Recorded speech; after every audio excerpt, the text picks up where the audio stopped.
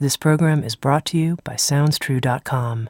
At SoundsTrue.com, you can find hundreds of downloadable audio learning programs, plus books, music, videos, and online courses and events. At SoundsTrue.com, we think of ourselves as a trusted partner on the spiritual journey, offering diverse, in-depth, and life-changing wisdom. SoundsTrue.com. Many voices, one journey.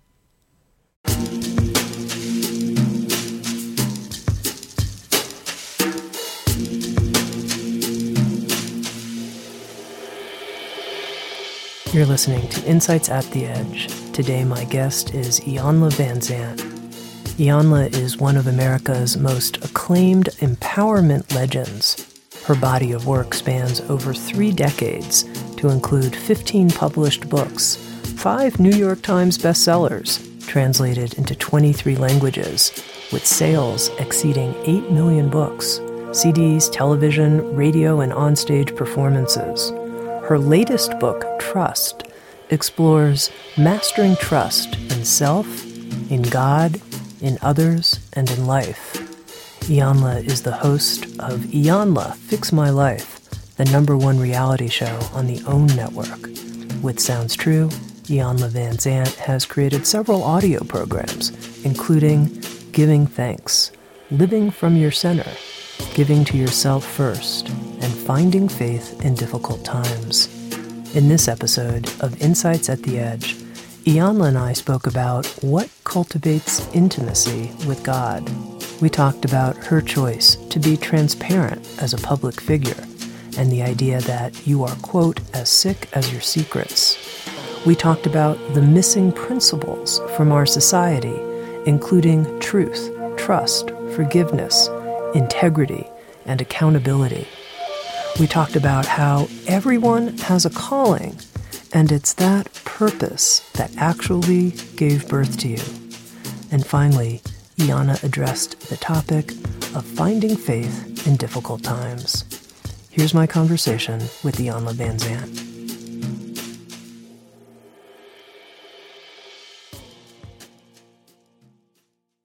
To begin with, Iyanla, I just want to thank you for taking time for this conversation in the midst of your busy schedule, to thank you and honor you. So thank you so much for being willing. I appreciate it. Thank you for having me. And I would love to begin, if you would be willing, with an invocation. If you could offer us some type of invocation or blessing as a way to start this time together, to really call in as much support as possible and also to connect as much as possible with everyone who's listening. Okay. Yeah, so we begin by just taking a deep breath, coming fully present to this right now moment, to our connection through life, through our breath, through our willingness and desire to share this time of space and loving and learning together. And we lift our hearts and our minds to say, precious Lord of the universe, just now we say thank you. Thank you for the opportunity to be together, to share together, to grow together. We ask that you open our eyes, our ears, our hearts, and every aspect of our being, that we may speak and hear that which we most need at this time to access the deepest level of healing available. That we will be prepared to serve life, each other, and our individual highest good with the greatest amount of ease, grace, and elegance available to us. We know now that our prayer has been heard, and as we ask and we allow, the divine becomes. And for this we are so grateful.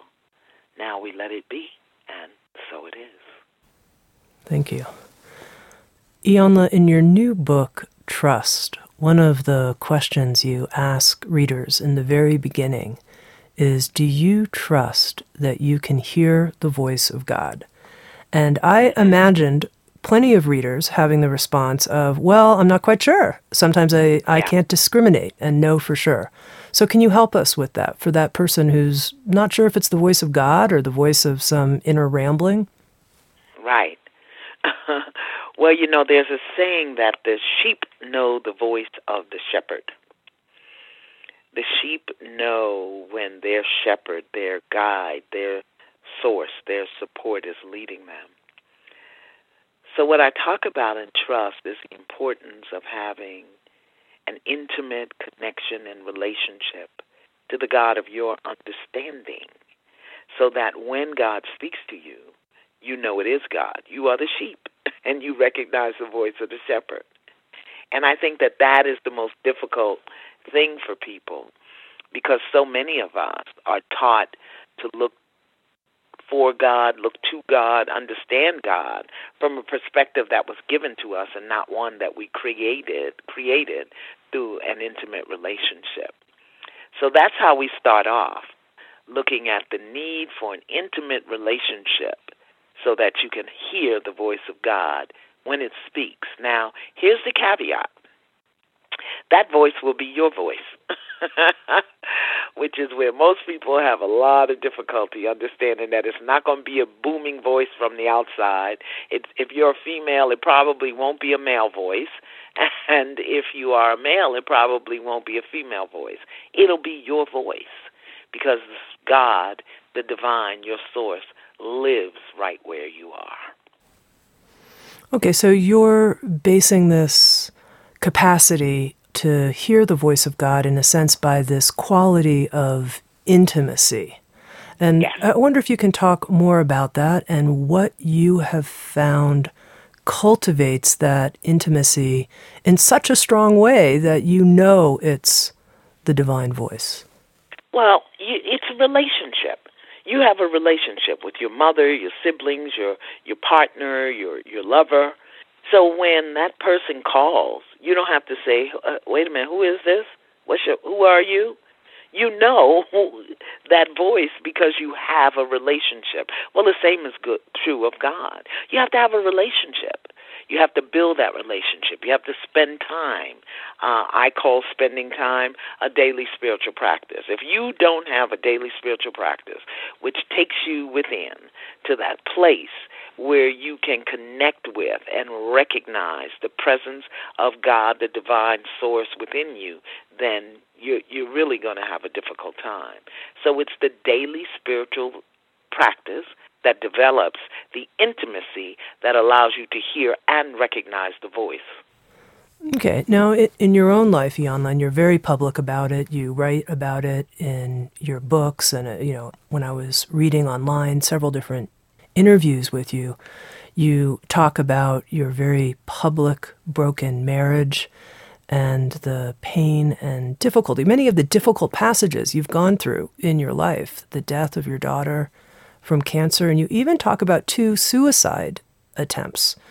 And, I was struck by that. First of all, that you're willing and have been throughout your whole teaching career to be very transparent with the difficult passages you've been through in your life. And I'm bringing that up in this context because, would you say that your relationship with God has been one that has had periods where the intimacy wasn't quite working so well and then it became more intimate? Or how would you describe that in terms of your relationship with God? Well, it wasn't that the intimacy wasn't working. It was that I got very human and forgot that I was a spirit. Got very busy with my human life and running around and doing all of the human things. And when you do that, just like if you're married or you're in a relationship, the relationship suffers. So my relationship with God has always been there, but there were periods when it suffered. And what brought me back into the remembrance of the power and the strength and necessity for that relationship were the difficulties in my life. So I can't say that there was, a problem with God not being there. There was a problem with me not making myself available to God, asking for the advice, asking for the guidance, asking for the support, or just being still and knowing that no matter what happens, God is there and I'm going to be okay. Mm-hmm. Mm-hmm. And then, as I mentioned, I was impressed by your willingness to be transparent to the public, if you will, about having had these 2 suicide attempts, that in and of itself really struck me. And I'm curious how that is for you, and being such a public figure and people, seeing the underbelly, if you will, of your life. Well, there are no secrets, and you are as sick as your secrets. So trying to hide or cover up things that you find displeasurable or uncomfortable about yourself really doesn't work when you're trying to be in service to other people. And what I've discovered is 99% of what I've experienced, what I've thought, maybe what I've said, what I've done in my life is shared by hundreds of thousands of people. So if my learning through a difficult experience, whether the suicide attempt or the broken relationships or the catastrophic loss, if what I've learned is going to help somebody, I don't have the right to keep that in secret, to hide that. And so many of us do that and create our own suffering. So my experience is that it's going to show up somehow. It's going to show up in my inability to be intimate. It's going to show up in my fears. It's going to show up. What we hide becomes a hindrance to what it is that we want to do. So I figure just put it out there and see what happens. Mm-hmm. Mm-hmm. Okay, you've been hosting this very popular show on the OWN network, Iyanla, Fix My Life. And to begin with, I'm just curious how you're experiencing that. How is that going for you? It has been a very humbling and powerful experience. First of all, that people trust me with their deepest, darkest secrets, the parts of their humanness that they probably would hide from the world if they could. So it's very humbling that people trust me with that. The second part of it is that it's very powerful to be able to sit with a person in the midst of their fear, their trauma, their weakness, and know that they trust you to bring forth something that will support them. It's also humbling that people have the courage to stand before the world in such a transparent and naked way with the understanding that not only are they going to get the help that they need, but they are supporting other people in getting the help that they need. So that's my first, I guess, experience of it, that people are so willing to do that. The second thing is to be able to do this work in a medium that very often doesn't support our healing, but highlights our brokenness. Buy this drug, take this pill, eat this, don't eat that, and then here we are showing people, well, you may have this, but there's a way to heal it. There's a way to live above it. So all of that is just mind-boggling to me, and I'm honored to be among the people who get to show a higher way of being. Mm-hmm. And have you seen now, having hosted the show for several years, certain themes that keep coming back up? And also, are there themes in your responses?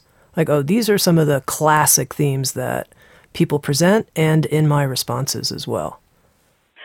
I don't know if they're themes, but there are certain principles that I see are missing that create and contribute to certain experiences. Okay? Principles, universal building blocks for life. I think truth is a missing principle in our society. Trust is a missing principle in our society. Forgiveness is often missing in our interpersonal relationships. Integrity is often missing from our personal development and how we handle issues. So there are common missing principles that I see, and I try to put those principles in place as I work with individuals and whatever their story is. See, the story doesn't matter to me. I believe that there are 10 stories, and we're each living some part of that story. We're directing it, we're producing it, we may have different characters, but there are 10 stories. Somebody hurt me, somebody betrayed me, somebody rejected me. I want love and I can't find it. I don't have the capacity or the money I need to create what I want. The world is out to get me, and I can't find God. I find those are the stories that people tell themselves over and over and over. So you're pointing to principles that are missing, and you mentioned the first one, truth. That truth is not. What do you mean by that? We don't tell the truth. You just mean like honest, like speaking person to person, like truth telling. Yes. You were asking me why would I be so transparent? Because that's the truth. And the truth will set you free. You just have to be willing to do the work and do the labor required to get free. And part of that labor, bringing forth or birthing freedom, is telling the truth. We don't tell the truth. How are you? Fine. Well, you just got beat up by your husband last night. How are you? Fine. Or you don't have the money to pay your rent. How are you? Fine. Or your son is hanging out with people that you know are smoking weed and you're worried. How are you? Fine. We don't tell the truth. And in many instances, people who do tell the truth are villainized. You know. We don't tell the truth about race in this country. We don't tell the truth about money in this country. We don't tell the truth about politics in this country. We don't tell the truth. And if you speak out, and in today's world with social media, you can be villainized. You can be desecrated by other people who can't hear the truth. And I say the truth is the light. And when somebody is sleeping and you walk in the room and you turn the light on, what do? They pull the covers up over their head and they fuss at you for putting on the light. Well, it's the same thing in our lives. Truth is light. And very often when we tell the truth, people pull the covers up over their head and strike out at us. Mm-hmm.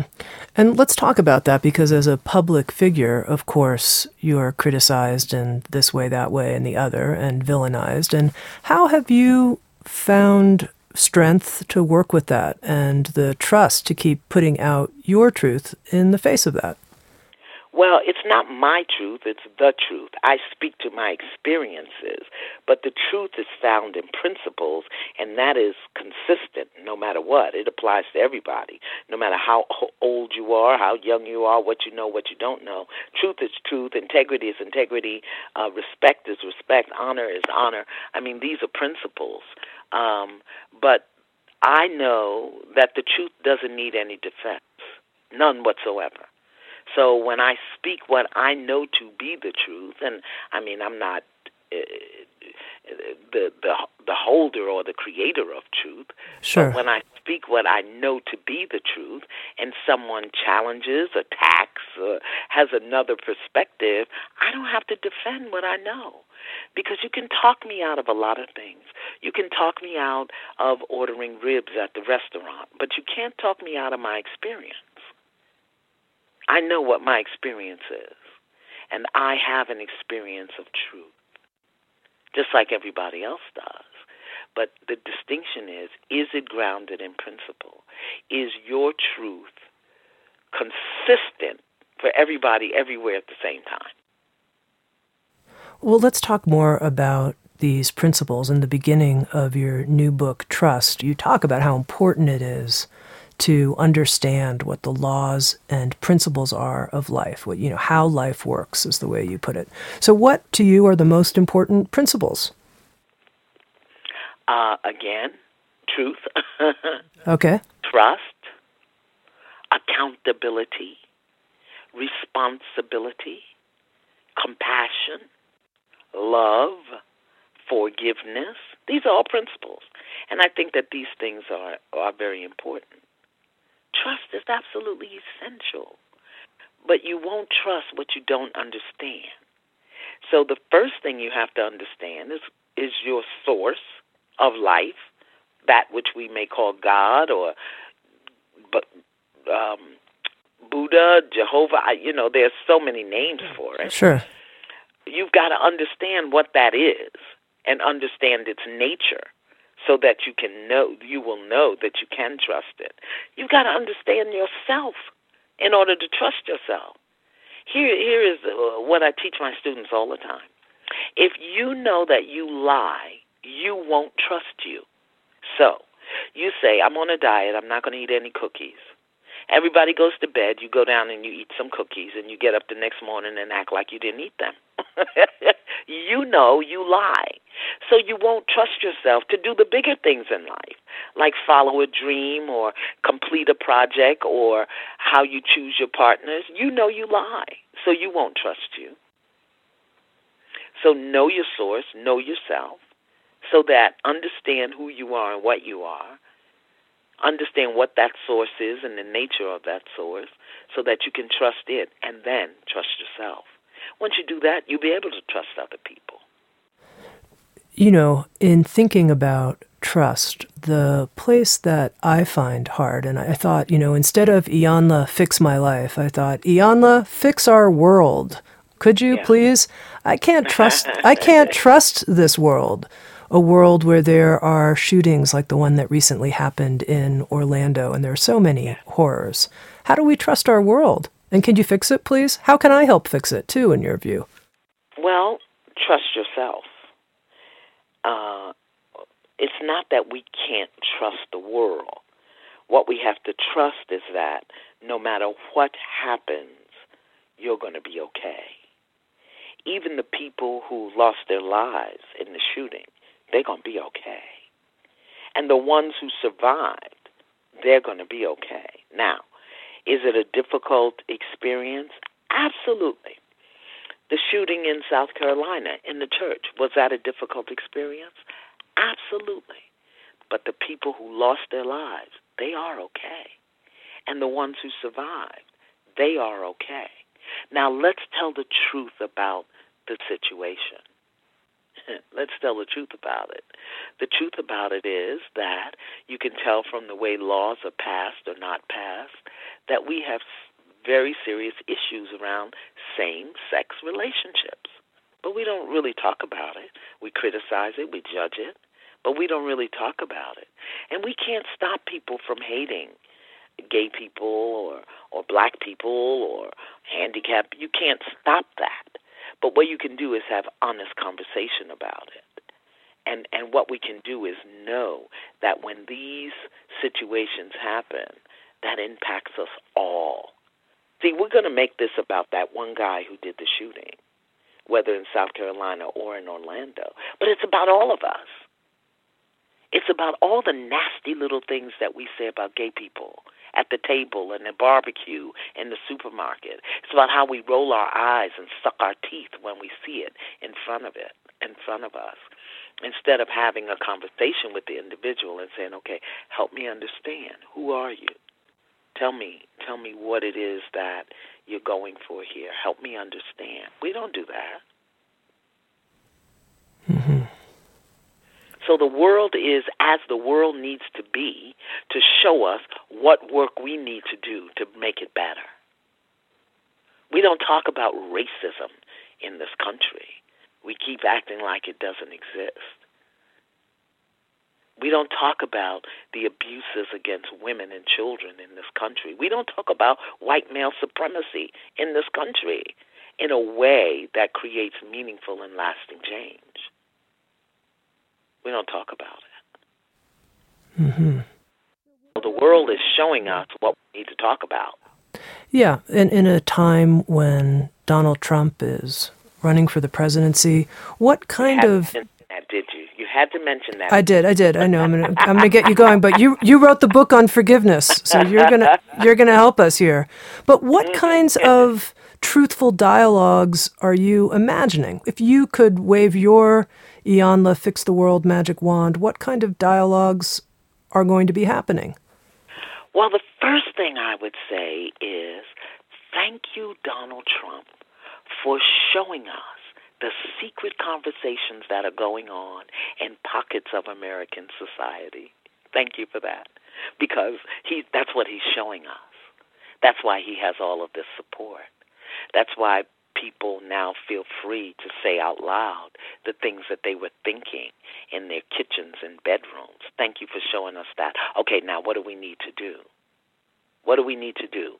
What are the open conversations that we need to have? Because, see, we wouldn't talk about the level of disrespect that was leveled against the first African-American president in this country. We won't talk about that. The names he was called, we dismiss that with political commentary. We dismiss that. Whether or not he was a good president will be measured throughout history, but the level of disrespect leveled against him simply because of the color of his skin, we won't address that. So now Donald Trump is saying it out loud. The condition of women in this society.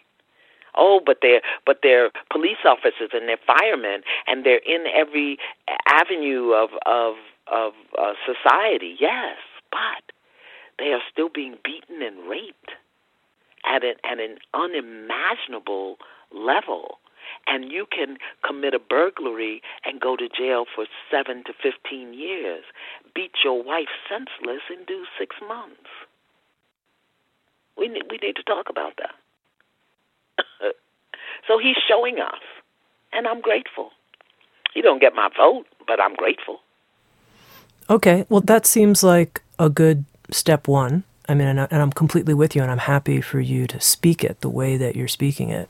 So now we see what's actually going on in conversations that haven't been broadcast loud and clear, and it's abhorrent to many, many people. What's the next step? That we have to start having these public conversations. The same networks, and CNN, NBC, Fox News, or wherever they are, that are having these wonderful conversations about how wonderfully he's doing in the polls, those are the places that we got to start having the conversations about racism, sexism, abuses, social injustices, economic disparities. We gotta start having those conversations in those same places that are talking about the aberration of Donald Trump. They're not talking about the things that he's talking about. They're not talking about that. Mm-hmm. Why not? Mm-hmm. They'll talk about it on Sounds True. Yeah. Have you found in your own life as a public media figure at OWN or in Facebook and everywhere else that you communicate that you're free to say what you want to say, no holds barred? That is my level of personal commitment that I do that. What my focus is, however, is giving people tools and information and helping them develop the skills so that they will have the courage to do it. Uh-huh. Otherwise, I'll become a political commentator. Yeah. If I start, doing that, I can easily be taken off my track. People will want to hear it because it's so, unusual. But that's not going to help people develop the skills, tools, and courage that they need to do it. I'm not a political commentator. I'm a teacher. I just know what I see. But if somebody asks me, I will say it mostly to the horrification of everybody in my presence. Yeah. Well, I read right in the beginning of your new book, Trust, you make this statement. You begin by confessing, I'm on a mission to facilitate and support the evolution of human consciousness from a posture of victimization to one of conscious connection and choice. Because if you look at the great spiritual teachers throughout history, whether it's Jesus or Buddha or Martin Luther King or Mahatma Gandhi, they were persecuted and they were, dismissed as lunatics. So, and I'm a woman doing it. So here I come now in this 21st century, again, focusing on the individual human consciousness. This is what we've got to do. We've got to tell the truth, and we've got to trust that it's going to be okay. And we've got to do it with compassion. I can call certain things, and I can do it with compassion. I do it very often in airports and stores and places that I go where I'm treated poorly because of the color of my skin. Happens all the time in the first class line in every airport in this country. What happens and what do you do? Well, what happens is my experience is that I will be questioned about my presence in the first class line. Wow. Oh, absolutely. I've seen airport employees walk past 3 or 4 people in the first class line and come to me and ask me, am I in first class? I've been on planes. I'm the only person of color in the first class section. And if I'm not recognized as being a public person, the airline employees will ask to see my boarding pass. And how do you handle that skillfully as a? It all depends on Sure. where I'm at that day. Usually, what I say to the airline employee in the line is, "Why are you asking me that? Mm-hmm. Why are you asking me?" And they'll make some comment. I said, the sign is clearly marked there. Hooked on phonics really does work.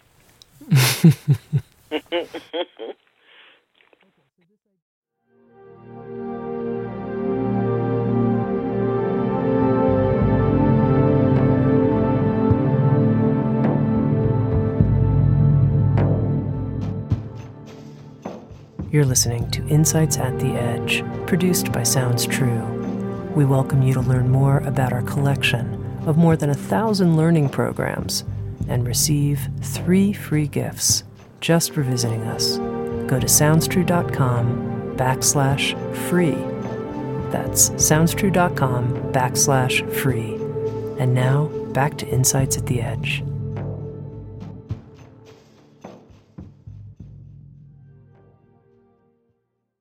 Okay, so this idea to facilitate and support the evolution of human consciousness from a posture of victimization. And, it's one thing to say I feel a victim in this relationship. What we're talking about here is feeling like a victim in terms of where we're at culturally, in terms of cultural evolution. And so just to very directly state, how do we move out of that posture of I'm a victim of the news media that profiles this, that, and the other thing, etc.? How do we move to conscious connection and choice? Again, that has to happen on an individual basis as well as, a much broader basis. But individually, if I don't, or you don't, or we don't call people out on the little minor infractions, sometimes people just aren't aware. They just aren't aware that this is what they're doing. Sometimes they know what they're doing and they're embarrassed about it, so they'll lie about it. I don't think that the airline employees are saying, "Let me get this black woman out the line." I think it's just a condition of society that black people don't fly first class. So if they don't recognize me, they come to me and ask me the question, and it's my responsibility to educate them in the moment. And that's what we have to do, educate one another in the moment. If you do something or say something that is off-colored, out of line, that feels a little imbalanced for me, I have a responsibility to support you in being clear about how your behavior is impacting me. We don't do that anymore. So we got to start there, individually, calling things out, questioning, bringing awareness. That's a very simple thing, but we don't even do that. Mm-hmm, mm-hmm. So when you were talking about the principles and the laws that support an empowered life, if you will, and I would use the word virtuous, a virtuous life. You were talking about truth, forgiveness, integrity, trust. And then you used this word accountability, and you gave the powerful example of, sneaking down to the kitchen and eating cookies in the middle of the night. And whether it's eating cookies or all the other ways that I can think of that I disappoint myself or disappoint my aspirations as a person, there's lots of them. And I'm sure you've heard this quite a lot on Iyanla Fix My Life. People come up with all kinds of excuses for why they, didn't follow through on their exercise program or their savings program or on and on and on. How do we each work with our own set of ad nauseum excuses? I know. Understand the power and the importance of your word. It starts there. Everything is energy. I think it was Dr. Jill Bolte Taylor that says you are responsible for the energy that you bring into the room. So understand the importance of your word, the word you speak. Understand the importance of your thoughts, the thoughts you think. So if you're saying I'm going on a diet but I'll never lose this weight, that's a problem. You've created some negative energy that you're going to have to work through. So accountability is about holding yourself accountable for every thought, every spoken word, and every action that you take. Day by day, moment by moment. Let's start moment by moment because 24 hours is too much to manage. Moment by moment. Did I do what I say I was going to do? Did I do it with love? Did I do it with excitement? Did I do it with good energy? Let me hold myself accountable for that. I just did a show for Fix My Life where I'm looking at the myth of the angry black woman and showing these women, okay, some of that anger that you hold, you bring it with you. So when you bring it into the room and somebody responds to you in a negative or less than loving way, you brought it with you. So we have to become accountable moment by moment for every thought, every spoken word, everything that we do. And when we put out good energy and negative energy comes back to us, or hurtful energy or unkind, unloving energy comes back to us, then we have to take responsibility for how we respond. So you call me out of my name, how am I supposed to respond? I have a loving response for people who do things like that. And I say, beloved, I did not give you permission to speak to me in that manner. Or sometimes I say, please forgive me for anything that I've done that made you think you had permission to speak to me in that way. Please tell me what it was. I'm holding you accountable for the way you speak to me, the way you handle me, the way you address me. I'm not going to get upset with you because you did it. Mm-hmm. Oh, okay, but even just in working with ourselves and holding ourselves accountable to our word, moment to moment, as you say, I'm sure many people will find themselves falling short in all different kinds of ways. Do you know what I mean? I'm addicted to cookies. I keep holding myself. I mean, it might not be cookies. It might be whatever our habit patterns are. Right. And I'm sure you've seen it all. So what happens then? I confront this fact like, wow, I've got a problem. I've got a problem here. I keep saying my word and I keep breaking my word to myself. Right. Then the next thing you do is forgive yourself and you recommit. Commitment is another principle that is absolutely essential. You have to commit. And what I say, the way to commit is not only to make it a thought and a spoken word, if you've got to write it down, then get somebody to hold you accountable. If you really want to get something done in your life, if you really want to energize your commitments to yourself, to the world, to someone else, get somebody else to hold you accountable. So you get an accountability partner. And that person you have to confess to every day or every hour. Okay, I didn't eat any cookies. I didn't smoke a cigarette. I didn't drink a soda. I didn't cuss. I didn't, shoot up. I didn't have a suicidal thought, whatever it is. And you get somebody to stand in it with you because where two or more are gathered, there the presence of God shall be. It's very helpful, Iyanla. I'm curious if I can ask you a personal question about accountability with yourself, and if there's any area of your life where you still find that difficult. Yes, going to bed on time. I wake up at midnight. That's when my day starts. I don't know. So if I'm not in the bed before midnight, I will be up till 3 or 4 o'clock in the morning. Now, I'm very, very productive. But at my age and for the work that I do and for the health of my body, I need to go to bed the same day I wake up. So if I get up on Tuesday, I need to go to bed on Tuesday. And I am notorious. My staff, my family, my children, everybody said, what were you doing up at 2:43 this morning sending out emails? Yeah, and who wants to be your accountability partner at 2 a.m.? They're sleeping. They're sleeping. I'm just kidding. Will call me on it. They will call me on it. And they'll tell me, you know what, when I see the time of your email is after midnight, I'm not going to read it. I'm not going to read it. So don't ask me, did I see the email? No, I didn't see it. And I've asked them to do that, to hold me accountable. And the way I hold myself accountable is I know if I get on my computer anytime after 10 o'clock at night, it's a wrap. I'm up till 3 or 4 o'clock in the morning. So I've been training myself to not get on the computer after 10 p.m. And sometimes I have to talk to myself. Don't go in that room. If you go in that room, get on that computer, and you know you're going to keep going. And then sometimes I literally have to throw myself in the bed, 9:30, 9:45, 10 o'clock, 10:30, just to avoid being on the computer. That's my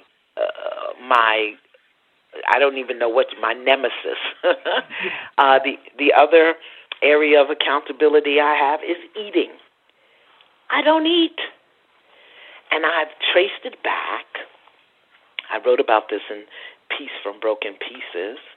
I've traced it back to the fact that my mother was an alcoholic, and she drank throughout her pregnancy with me. So my body wasn't nurtured and nourished.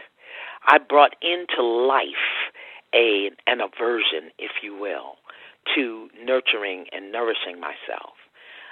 It was a form of self-hatred, but now I know what it is. But I will go all day without eating. 10 o'clock, I'm looking for breakfast. 10 p.m., I'm looking for breakfast. So I've had to make myself accountable. I don't care if it's a banana, 2 crackers, and a piece of cheese. Before noon, I have to eat something. And some days I do very well, and some days I don't. Yeah, and I mean, I can imagine someone listening who's thinking, gosh, these are really minor things, eating before noon. Eating is not minor. Sleep. Yeah, no, I know. But I think what you're really pointing to is this idea of having confidence in our word and how important that is and how that changes everything. And building it and training yourself. Imagine I have to train myself to eat 3 meals a day. Imagine. Now, I can write a book of 284 pages, but I have to train myself to eat, not because, it's food, but because my body, I have to respect and honor my body, I had to train myself to tell the truth because I lived a lie. My whole life was a lie. My mother wasn't my mother. My father was never there. People told me all manner of wonderfulness that really wasn't the truth. So I was a liar. I lied about everything, to myself, to you, to the IRS, everybody. So I had to train myself to tell the truth. How did you do that? How did you make that shift? Make the commitment to myself. The number one reason people lie is fear. That's the number one reason. Fear that what they have to say isn't important, fear that they're going to get in trouble, which was my Achilles heel, fear that I would get in trouble. I'd be beaten or punished in some way. So I had to make the commitment that moment by moment I was going to ground myself and get centered within myself to eliminate the fear. B, love myself even when I had to say things that were unpleasant and uncomfortable, not just for me but for other people. And C, speak it and deal with the fallout later. I had to train myself to do that. Yeah, I'm extremely interested in that process because when you said, Iyanla, truth is light, everything in me lit up, and I, so to speak, and I wrote that phrase down, and I thought, that's what I'm going to call this conversation. Truth is light. And, Sounds True is called Sounds True because of that feeling. And I was reflecting as we were talking, I was like, well, so why is it so hard to get the truth out of people? Like even sometimes here, the people that I work with, that Sounds True, there's 100 or so employees. Sometimes I feel like I have to pull teeth to get the truth out of people. Like, please just tell me. But they're afraid. Yeah. They're fear, and particularly not, specifically Sounds True, but most of our work environments are fear-based because it's very difficult to tell people the truth when you think they have something that is essential to your well-being, whether it's a paycheck or your position or they like you or whatever. So it's very difficult to muster up the courage to tell the truth all the time. So it's not just telling the truth, it's how you tell the truth, and then knowing how to respond when the truth isn't well received.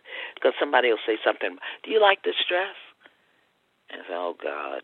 If I tell my mother I don't like that dress, what is she going to say? If I tell my boss that her butt is too big for that dress, what is she going to say?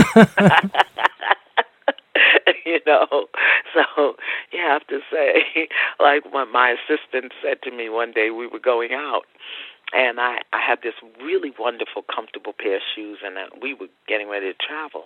And I had the shoes on, and she looked out at my feet, and she said, what level of spiritual maturity are you attempting to demonstrate in those shoes?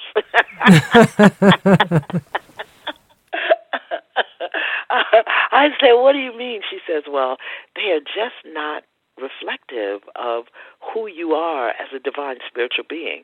Not another word needed to be said. Now, she talked to me like that, but I definitely went and took those shoes off. So learning how to speak it, too, with compassion and kindness and love. And here's what I always teach my students. Number one, does something need to be said? Number two, does something need to be said by you? 3, does something need to be said by you now? And 4, can you say it in a way that you would need to hear it? 4 simple steps.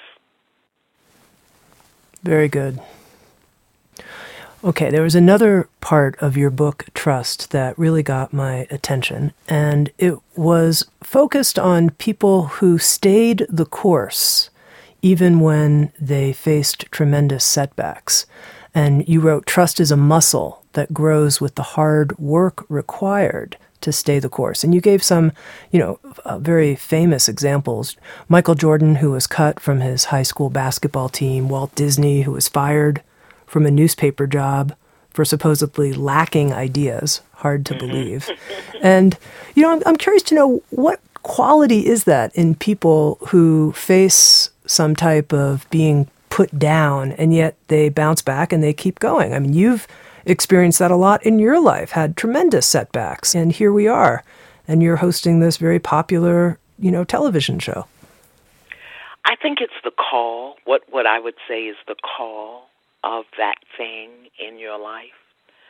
I can't speak for Michael Jordan or Walt Disney, but I know in myself, having gone to beauty culture school to be a beautician, having aspired to be a nurse. I went to nursing school for one day, and I saw the frog in the jar, and I knew that at some point me and that frog were going to have to interact with one another.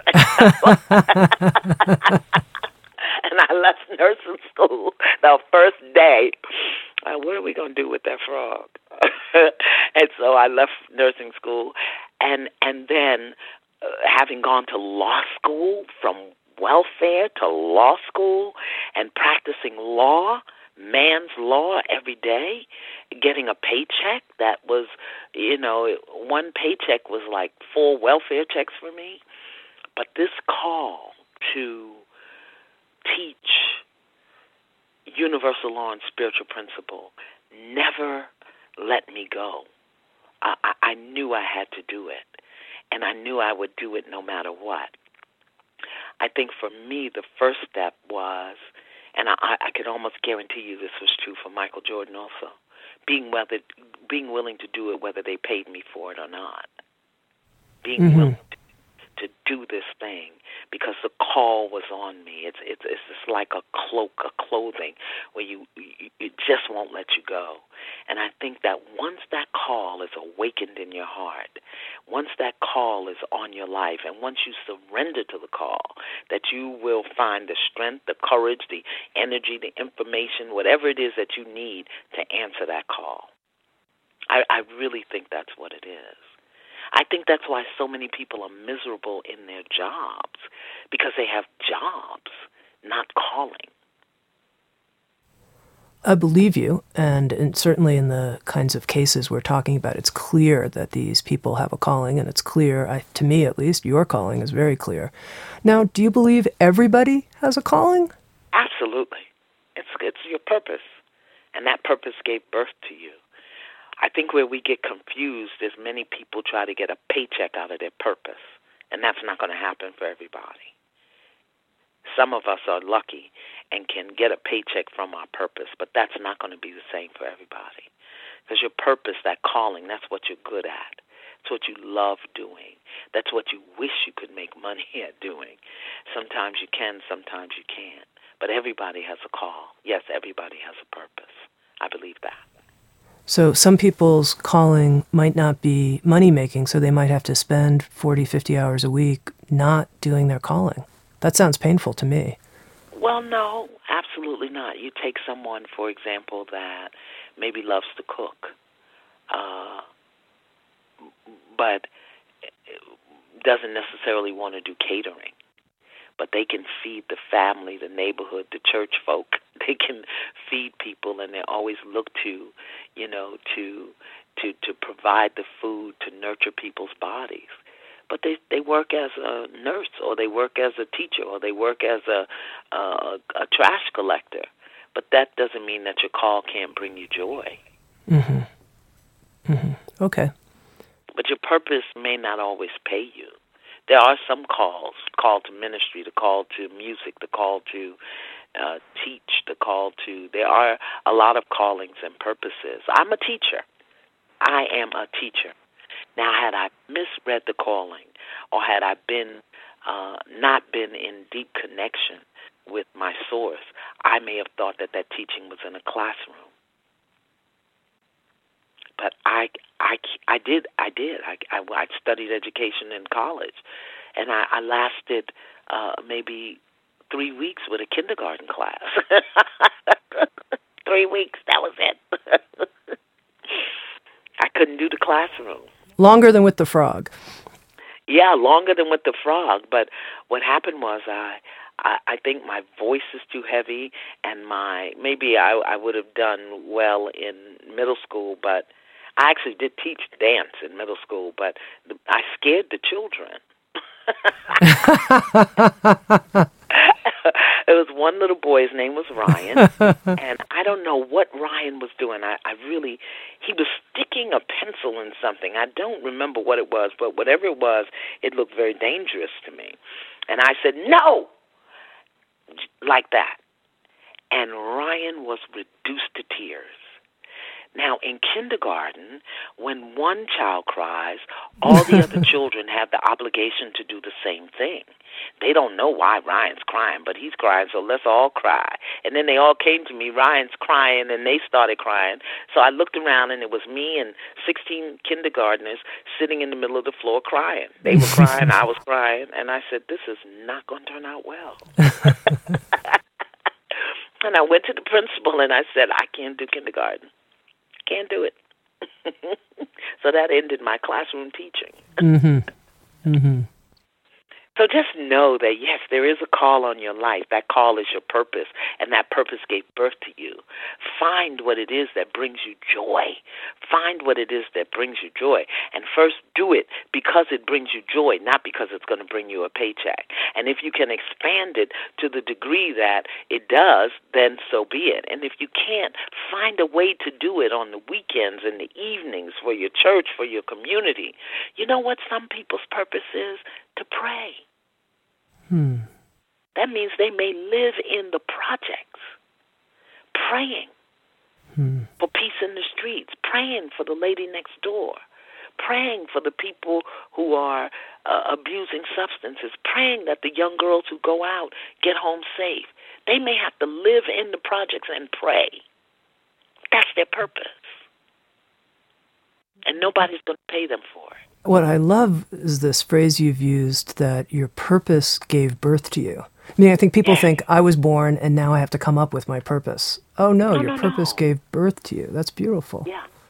It's what you're good at. It's what brings you joy. It's just that simple. Arnold Patton wrote about it, and You Can Have It All. Yeah, your purpose gave birth to you. I just have one final thing I want to touch on here, Iyanla. You created 4 different audio programs with Sounds True, this Inner Vision audio series, and one of them's called Finding Faith in Difficult Times. And I just want to talk to that person out there who might be listening now and going through a hard time. And even the idea of accountability, it's like, that's a little, I don't really have the energy for that right now. I'm going through a very difficult time in my life. Iyanla's written a book on trust. I'm supposed to trust the world with all of its difficult to trust aspects in its current evolutionary state. How do I find faith during this difficult period I'm in? Well, this is what I tell my students. The best students get the hardest tests. Because when God gives you something to do, you can't just do the part you like. You got to do the nasty parts. You got to do the hard parts. And that means that you're going to be tested. So when you're going through a difficult time, understand that you are building a muscle for something yet to come. Losing my daughter built muscles. Ending a 40-year relationship built my muscles. Filing bankruptcy and turning over the keys to my first home built muscles. That built muscles. Because the hardest students get the best tests. So understand, if you're being tested, that's because you're a good student. Pay attention. Take copious notes. Stop complaining. Do your lesson. Iyanla, I have really enjoyed talking to you. You've been so straightforward and just a searing truth teller and light bringer. Thank you. Thank you so much. Thank you for having me. And thank you for paying such close attention to trust. I do interviews very often, and people have barely skimmed the book. I really get a sense that you went through it and got something out of it, and I really appreciate that. You're welcome, and it's true, I did, and it's something I care a lot about, trusting, so thank you. Thank you so much. I've been speaking with Iyanla Vanzant, and with Sounds True, she's created 4 audio programs: Living from Your Center, Giving Thanks, Finding Faith in Difficult Times, and Giving to Yourself First. She's the author of the new book, Trust, and it's just been great to have you on Insights at the Edge. Thank you so much. Thank you. SoundsTrue.com, many voices, one journey. Thanks for being with us.